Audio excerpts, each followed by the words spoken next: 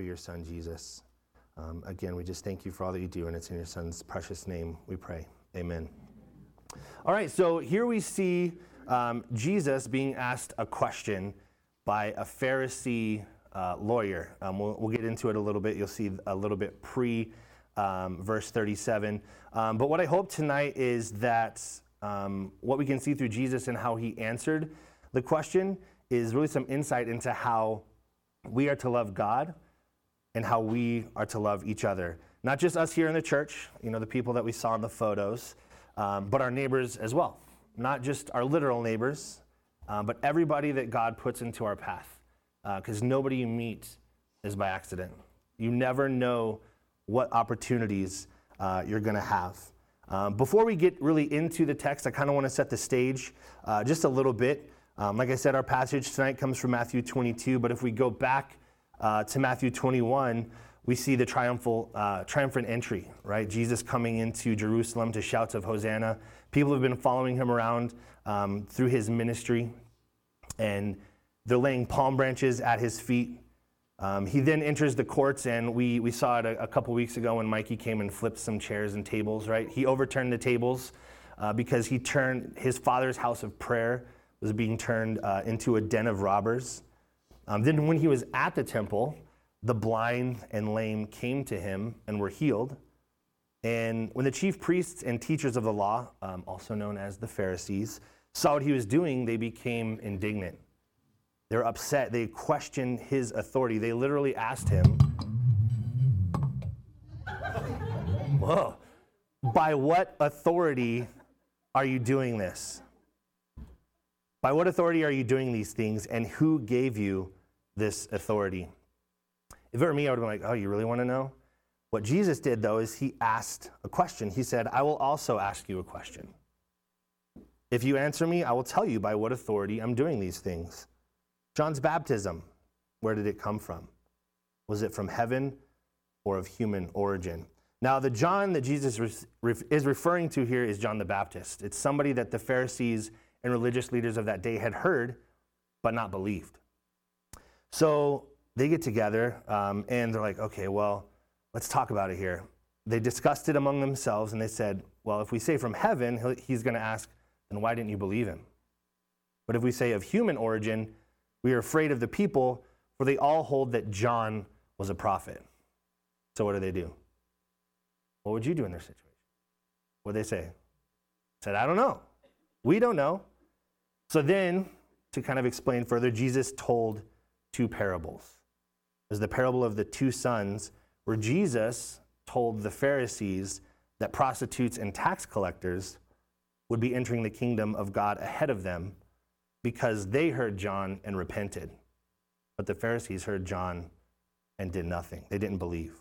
He also then told the parable of the tenants, where Jesus says that the kingdom of God is going to be taken away from them and given to a people who will produce its fruit.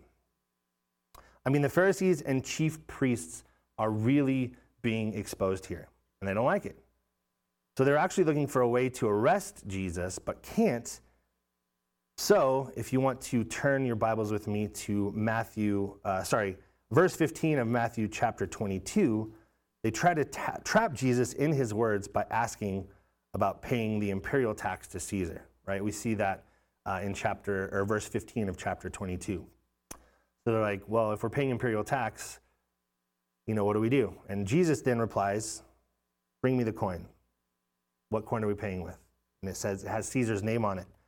So then he says, give back to Caesar what is Caesar's, and to God what is God's. I don't know if you guys took a bill out. I don't even know if I don't really carry cash on me, but it used to say, in God we trust. So that's why we have to give our tithes, right? Because it has God's name on the bill. No, that's not why we give our tithes. We give our tithes because it's what we're commanded to do, and it's the least that we can do with what Jesus and God have given to us. But we read in verse 22 of Matthew that when they heard this, they were amazed, right? Jesus is not taking the bait. So they left him and went away, and that was the end of it, right? Nope. Pastor Joe talks about Bong. Well, I'm going to talk about Bob. It was kind of like Bob, and after Bob got married, he shows his wife a study which indicates that on average, men use 15,000 words a day, whereas women use 30,000. Bob's wife thinks about this and then tells her husband that women use twice as many words as men because they have to repeat everything they say. Bob then looks up from his paper and says, "What?" So just like Bob wasn't listening, the Pharisees weren't listening. They come back together in verse 34 and test him yet again. Now, a couple of commentaries I read said that it could not have been a test. It could have been a genuine question. But the way that Matthew writes this, it's very clear that they were testing Jesus, trying to entrap him, which is really the start of our anchor text. They ask him, "Teacher, which is the greatest commandment in the law?" Now, the commandment in the law that the Pharisee lawyer is referring to could have been one of the 10 commandments, potentially, but the lawyer is actually referring to the one of, guess how many laws? Does anybody know? 613 laws that made up the Jewish mitzvot, or in the Torah, but this is also known as the law of Moses. Now, what the Pharisees were trying to do here is they were trying to paint Jesus as just a man with a huge ego, trying to establish himself as the Messiah, because remember, they didn't really think that he was. So, if he was as false as they thought he was going to say something that superseded the law of Moses, something that came out of his mouth to try and lift himself up. And then they would have had all the authority they needed to arrest him. But what did Jesus say instead? No hesitation, Jesus replied, "Love the Lord your God with all your heart and with all your soul and with all your mind. This is the first and greatest commandment." Guess who Jesus quoted here? Moses. Right? It was from Deuteronomy 6:5. This is also the opening of the Jewish Shema, which Pharisees would have been very familiar with because they had to recite it 2 times a day. So he didn't say something that was from his own mouth. He went to what they knew. He quoted Moses. He wasn't there to supersede the law of Moses. He even says so in the Sermon on the Mount, which you can find in Matthew 5:17. He says, "Do not think that I have come to abolish the law or the prophets. I have not come to abolish them, but to fulfill them." Now, the love Jesus is talking about here isn't the phileo, which is the love of emotion or affection. No, this is the agapao, right? We have heard it referred to as agape. This is the highest kind of love. It's self-sacrificing. It's the love of purpose, the love of will, the love of action. Now, when Jesus says heart, soul, mind, he really means all of who we are as people, as humans. Those 3 things make up our entire being. So we should love the Lord with our entire selves. Now, you'll also notice that these things aren't just pushed together, right? They're spread apart. It's not love the Lord your God with all your heart, soul, and mind. Right? He says love the Lord your God with all your heart and with all your soul and with all your mind. It's as if the Lord wants to push them to as wide a possible level that he can. It's not anything that we can do. God wants to push those levels as far as he can. So then there's something I think that we can learn from looking just a little closer at our heart and our soul and our mind. We see in Proverbs 4:23 that it says, "Above all else, guard your heart, for everything you do flows from it." Our hearts are at the core of our identities. The Jewish people of that day would have understood that when he was referring to heart, he was really referring to who they were. Right? Our identities comes out of our heart, and it guides our thoughts. If we look at Luke 6:45, we read that a good man brings good things out of the good stored up in his heart, and an evil man brings evil things out of the evil stored up in his heart. For the mouth speaks what the heart is full of. Some of the translations may say, for out of the abundance of the heart, the mouth speaks. We see here that the heart guides what we say, but also our actions. Our heart also shows what's truly important to us. Like we read in Matthew 6:21, for where your treasure is, there your heart will be also. Our treasure is to be found in the Lord.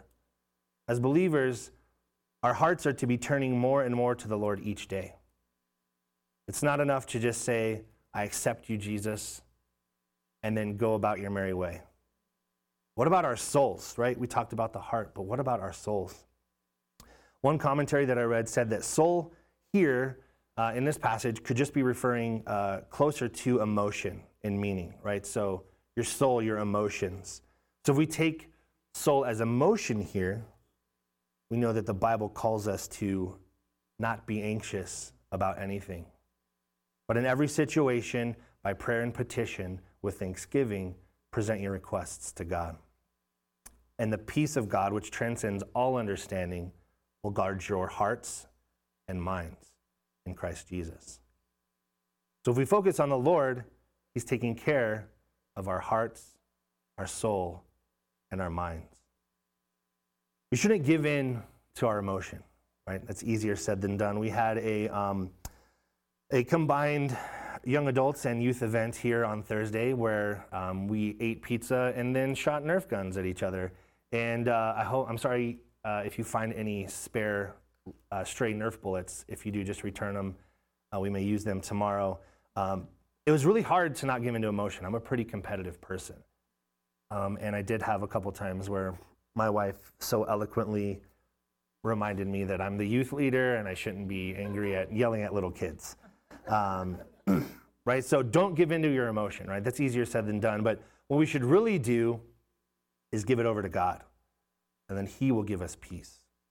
He will guard our hearts and our minds. There's nothing that we can do to guard our hearts, our minds. Our minds are what spur us on with energy, with that agapao, the love of purpose and the love of intention. God's not just looking for someone who can look good on the outside, put on a mask, come to church on Sunday, and then take it off the minute that you step outside the building, and then not put it back on until you get in the car to come to church on Sunday. God wants us to love him with our whole being.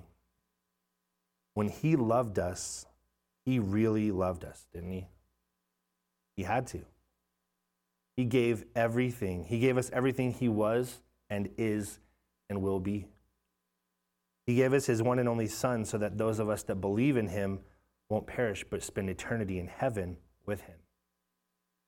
And just as he loved us enough to give us his Son, we should love him enough to give ourselves to others just like he did. That's why Jesus says here, the second is like it. Love your neighbor as yourself.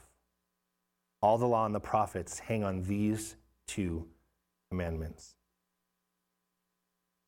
If we love God as he loves us, then with his overpouring of love for us, we will also love our neighbors as God loves them. Now, in the Levitical law, neighbor was understood as a fellow Israelite. When they were getting the law from Moses, they were understanding that it meant just the people there from Israel.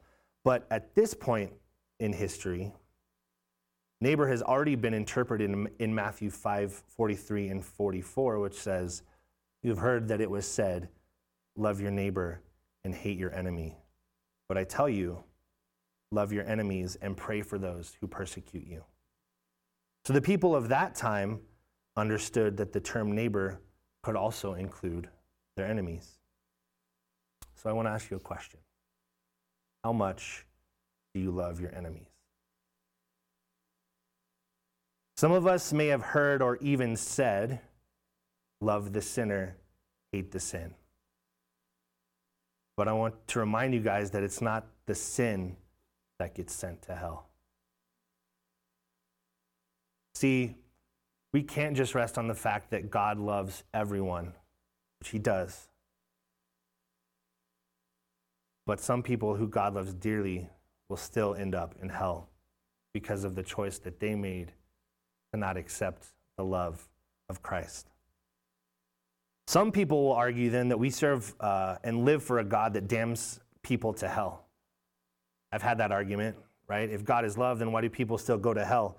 But as we read in 2 Peter 3:9, the Lord is not slow in keeping his promise, as some understand slowness. Instead, he is patient with you, not wanting anyone to perish, but everyone to come to repentance. God wants everyone to come to repentance and is patient with those that he has chosen to have not yet accepted, And since God is patient, we as Christians are good, right? God's got this. We can just love our neighbors from afar, not get too involved, say hello, be polite, turn the porch light off after you get in the house. Don't cause any trouble, and we're good, right? What's the third part of what we stand for here at FICF? Right? It's to know Christ, to become like him, and to make him known. We didn't just come up with that on our own, right? It wasn't something like, oh, this sounds cool. Let's make this our mission statement. We got that directly from the Bible. We are called in the Bible to go. God's love and our love for God should give us the energy to want to go. Picture it like one of those cars that you would get in a Happy Meal when you were younger. Anybody remember those? Okay, I got one like 2 weeks ago in a Happy Meal that I had for lunch. But you know the kind I'm talking about, right? It's the ones where you pull back and you hear it like click, click, click, click, click. Then if you let it go, it just zooms off, right? That's kind of us, right? When we're being pulled back, we're being filled with the love of the Lord. We're being filled with all of his knowledge that he wants to give us, the words that he has to say. And if we just keep getting pulled back, eventually we're going to get wound up too tight and break. We're not going to go anywhere.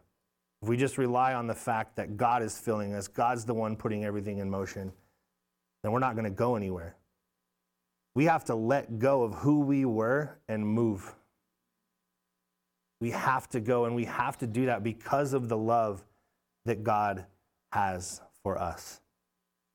That truth should make us want to go, because even though we see here in 2 Peter 3, verse 9, that the Lord is slow in keeping his promise and is patient, not wanting anyone to perish, what we see in the second part of that is the day of the Lord will come like a thief, in which the heavens will pass away with a roar, and the elements will be destroyed with intense heat, and the earth and its works will be burned up. We don't know when the Lord is coming back, right? I hope it's soon. Not even Jesus knows, right? It says only the Father knows the day. That's why Jesus came to give his irresistible grace for the world. That's why we are called to make disciples of all nations, not just the ones we want to. You know, we can't be like Jonah, and just because God wants to save Nineveh and we don't like them, try to run away, right? He tried to justify all of his actions. Well, if I have the money, I'll go. If I don't have the money, I won't go. Oh, shoot, right? Every choice he made was trying to run away from what God's will was for his life. I'm here to tell you, we can't run away from that forever. Eventually, Jonah was swallowed by a big fish. And eventually, God's will was still accomplished through Jonah.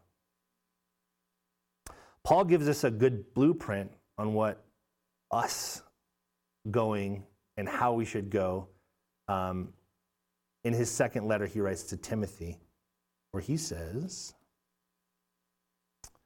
"And the Lord's servant must not be quarrelsome, but must be kind to everyone, able to teach, not resentful. Opponents must be gently instructed, in the hope that God will grant them repentance, leading them, to a knowledge of the truth, and that they will come to their senses and escape from the trap of the devil, who has taken them captive to do his will." See, here where he says everyone, that means everyone. Not everyone except that one person that you don't get along with, or everyone except that coworker who ate your lunch the other day, or everyone except for that person who cut you off in traffic. Or not everyone, but that one person at church. Just kidding. Maybe somebody has gotten something that you wanted, but that doesn't mean that we get to just choose not to talk to them. God, again, like I said, puts people in our lives for a reason. We see that here in a quote from John MacArthur that says, "Love's question is never who to love, because we are to love everyone, but only how to love most helpfully. We are not to love merely in terms of feeling, but in terms of service." God's love embraces the entire world. You see that in John 3:16, right? "For God so loved the world that he gave his only begotten Son. Whoever believes in him should not perish, but have everlasting life." He also loved each of us while we were still sinners and his enemies. You see that in Romans 5:8-10. Those who refuse to trust in God are his enemies, but he is not theirs. In the same way, we are not to be enemies of those who may be enemies to us. From their perspective, we're the enemies. But from our perspective, they should be our neighbors. Here again, we see the love Jesus was referring to when answering the Pharisee was not only a love of feeling, but of service. Now, I know it might seem difficult, but God has already given us of those that have accepted him as our Lord, the help we need. He's given us the Holy Spirit.